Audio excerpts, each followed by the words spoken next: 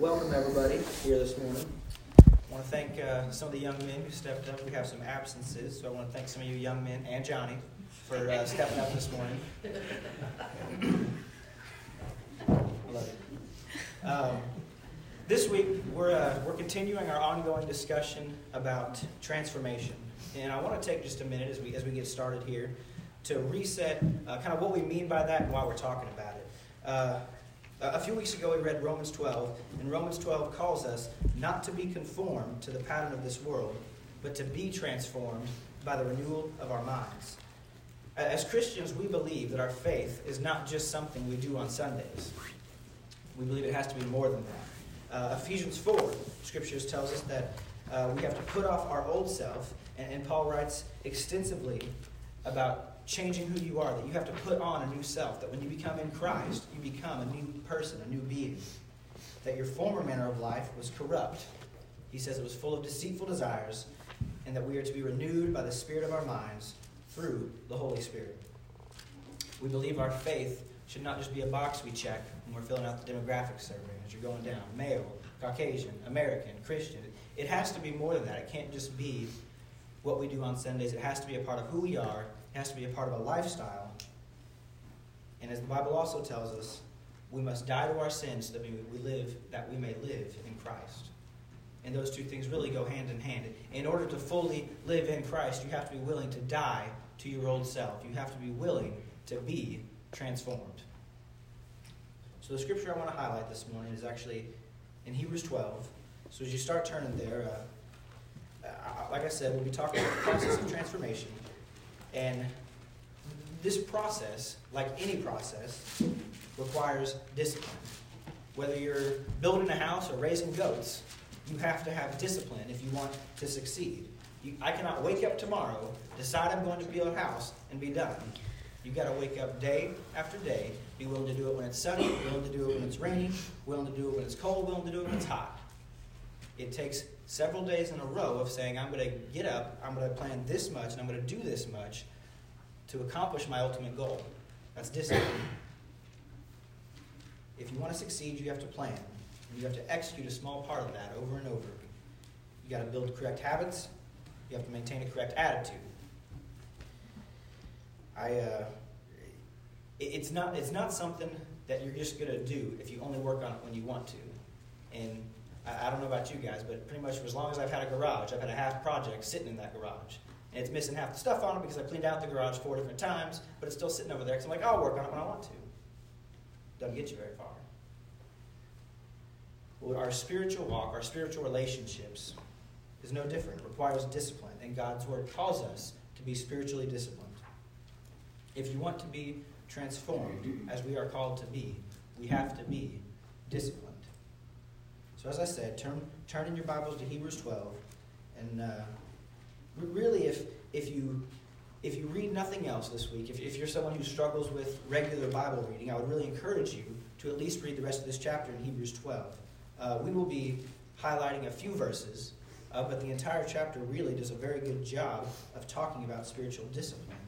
And you'll notice that scripture reading in general is something that kind of comes up a lot in a lot of my messages, but I think I really cannot overstate just how much the simple reading of God's Word, of taking a few seconds out of your day to, outside of a Sunday, outside of a Wednesday, outside of this very formal corporate worship setting, just kind of reflect on God's Word. I cannot overstate how much that will really strengthen your faith. There's a lot of different things we can do throughout the week that can strengthen our faith as Christians, but far and away the easiest is just taking a few minutes, read and reflect on God's Word. So I really encourage y'all to do that this week.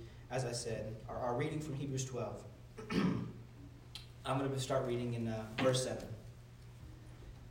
It is for discipline that you have to endure. God is treating you as sons. For what son is there whom his father does not discipline? If you are left without discipline, in which all have participated, then you are illegitimate children and not sons. So as I said, we're going to be talking about spiritual discipline this morning. And there's really two things we can mean when we talk about spiritual discipline. There's the discipline that comes from God, and then the discipline that we have to have for ourselves. It's the kind of thing we mean when we're talking about being disciplined. It has to come from within. The chapter here talks about both, and we'll eventually get to those, but this first part in 7 and 8 is talking about the discipline that comes from God. It says that discipline comes from God, not because he wants us to be unhappy or because he wants us to suffer, but rather it comes from him because he is treating us as sons. In fact, the scripture goes so far to say that if he did not discipline us, we would be illegitimate children of God. And I really enjoy the comparison presented here, because I remember as a child always envying one of my young friends whose dad, because his mom wasn't around, and his dad kind of let him do whatever he wanted. And as a kid, and I mean a young kid, I always had to be inside. If we were going around the street of the neighborhood, I had to be inside by dark. His parents didn't care. If we were out riding our bikes on the weekend, I could only go from, the park or in this neighborhood over here. But again, his parents didn't care. He'd go across town, go to the gas station, get some candy, he'd do whatever he wanted. And as a kid, I always envied that, because I want to be able to do whatever I want. That's what you want to do when you're a kid. But as we got older, the kid who got to do whatever he wanted became a teenager who decided he could do whatever he wanted. And not only did he have some personal issues, but he grew to have a lot of issues with his dad. He grew to have a lot of issues with his dad.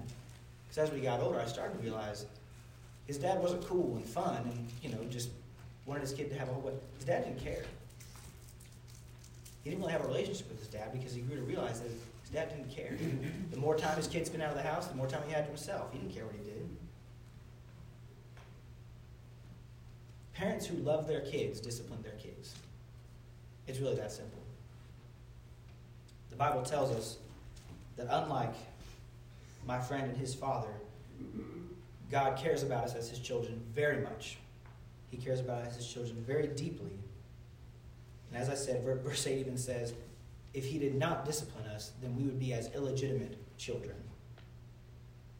1 John chapter 3, verse 1 says, see what kind of love the Father has given to us, that we should be called children of God. And so we are. The reason why the world does not know us is that it did not know him. Beloved, we are God's children. I mean, anyone who's been a part of a family, whether parent or child, knows what I'm talking about. That no parent who loves their child lets them do whatever they want. A parent who lets their child do whatever they want, they don't love them. They don't care about them.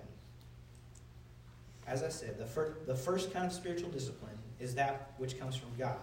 And it is the discipline we are called to endure as children of God, not because he wants us to struggle or because he wants us to suffer, but rather because he loves us. I'm again kind of reminded of a story from my childhood. I remember one of the angriest my dad had ever been with me is when we were staying with some family members who lived a bit more in the city, and they lived right off a busy road. And I did the classic thing when you're playing in the front yard with the ball runs out into the street, and you just dart on after it. And I remember he came storming out of the house, grabbed me up off the ground, and I was not that small at that age. And I just remember him getting really in my face and getting really angry with me. And as a kid, you're always kind of struck by that. You're like, I don't understand. I just wanted the ball. But as an adult, it's because he cared about me. It's because he wanted me to be safe. It's because he wanted to protect me. The discipline comes from love. We are called to be God's children, and God loves all of his children. A part of that love is discipline. If we are willing to be transformed as Christians, we need to be willing to endure God's discipline. He wants us to be transformed. He wants us to realize our full potential and to complete the work that he has called us to do.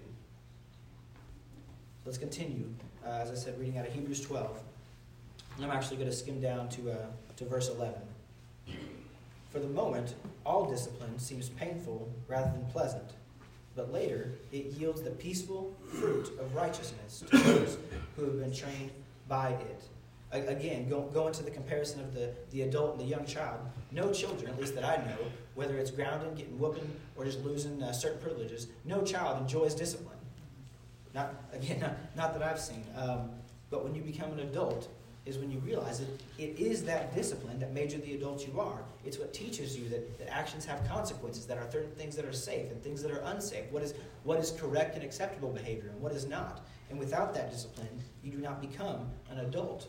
Well, the comparison here spiritually, for the spiritual discipline that we receive from God, is, as the Bible says, the peaceful fruit of righteousness. An important part of any process, of any complete transformation, is the willingness to endure discipline. Sometimes discipline is from God because of his love for us and of his desire for us to be more like him, to be holy, to be righteous. As I introduced in the beginning, the second kind of spiritual discipline has to come from ourselves. Let's keep reading from Hebrews chapter 12. And I'm going to continue just in verse 12. Therefore, lift your drooping hands and strengthen your weak knees, and make straight paths for your feet, so that what is lame may not be put out of joint, but rather be healed. Strive for peace with everyone, and for the holiness without which no one will see the Lord. The writer starts off with this phrase, make straight paths for your feet. And I had to think about that one a little bit, because it's the other commands are a little bit easier to understand. When he talks about just encouraging us and sort of lift yourself up by your bootstraps, I get that. And he said, make straight paths for your feet. When I kind of thought about that, I almost see him as saying, do what it takes to make it easier to do what is right. And I know that's kind of a strange sounding sentence, so I'll say it again and we'll get to a couple of examples. But I think we need to do what it takes to make it easier to do what is right. Don't set yourself up for failure. If there are habits, vices, or things or temptations in your life that control you, that you know you struggle with, don't allow and don't welcome, don't bring in those temptations into your home, into your life, into your sphere of influence. Jesus put it very simply on the Sermon on the Mount. If your eye causes you to sin, tear it out, throw it away. If your left hand causes you to sin, cut it off, throw it away. If I'm someone, for example, who struggles with alcohol, even if I'm not drinking, I don't need to be spending my time with my buddies and my work friends at a bar. Because if I put myself in that position, that could be a hard decision for me to make. But it's an easier decision for me just not to go there. For me to avoid that temptation entirely. To make straight paths for my feet, as the writer puts it. Another thing I think of is, if I'm already struggling to be a spiritual leader in my household, maybe I should reconsider signing up for events that are busy on Sunday and Wednesday nights. If I'm already struggling to make time for the Lord and for any sort of family devotion, maybe I need to be careful about what my priorities are in my life. Most of the time, the truth is, nobody knows what you're struggling with spiritually better than you. Nobody. You have got to be disciplined. You have got to be willing to learn and to understand what it takes for you to be a successful Christian. I'll tell you a big one for me. For as long as I've been a Christian, truthfully, I have always struggled with my language. My first couple jobs when I was in high school and I was out of high school was at a kitchen in the back of a restaurant and a mechanic shop. And anyone who's been too much in those places tell you that between that and the average high school kid in the area I grew up in, it's just, I was always around people who were using terrible language, and thus I picked up on that. It was very hard for me to be disciplined about my language for a long time because I was spending time with people who were not disciplined about their language.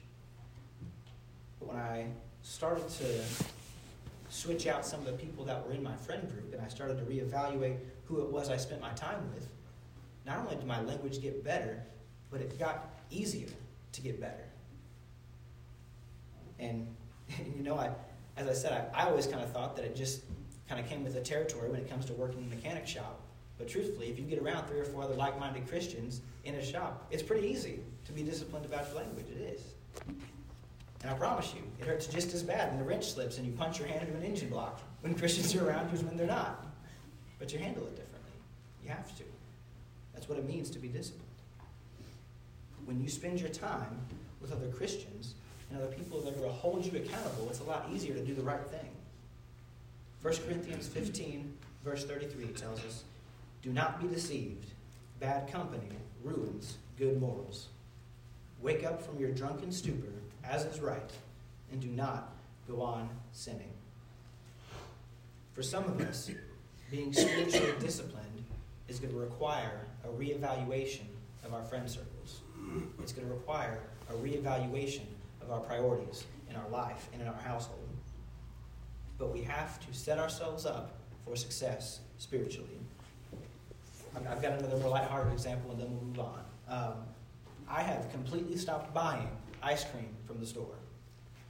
And I'm serious, because if I go out and buy a gallon of Bluebell ice cream, a whole gallon, on Friday night, it will be gone before Sunday morning. I will eat that in 1 or 2 sittings. If there's ice cream in my freezer, it is gone in about 24 hours. I do not have the self-control and I try to eat relatively healthy. I do not have the self-control to not eat ice cream if it is in my freezer. But I do have the self-control to not buy ice cream when I'm at the store, mainly because I'm cheap. I don't like spending money on ice cream. But if you spend money on ice cream, it's really good. I have to recognize I don't have the self-control to not eat if it's in my house. But when I go to the store, unless I'm buying frozen pizza, I don't even go into the freezer section. If I see it, I'm going to want it. If I buy it, I'm going to eat it. But I know what I can't handle, I know what I can handle, and I know what I can't. So I got a plan around that. The Hebrews writer tells us, lift your drooping hands, strengthen your weak knees, and make straight paths for your feet. We need to do what it takes to make it easier to do what is right. You and I as Christians, we need to practice spiritual discipline. In order to be transformed, in order to allow God to do His work within us, we need to be spiritually disciplined. But we also understand that sometimes we falter. Sometimes we stumble. Sometimes we need the help of our brothers and our sisters. I think if we are willing to be honest with ourselves, we've all been there. We've all needed the prayers of the church, the support of the church, the people to rally around us in order to help us with our lives. If you're at that point in your life, if you are needing the prayers of the church, if you need the support of the church and you want us to rally around you, you've come to the right place, now is the right time. We ask that you come forward at this time while we stand in our invitation.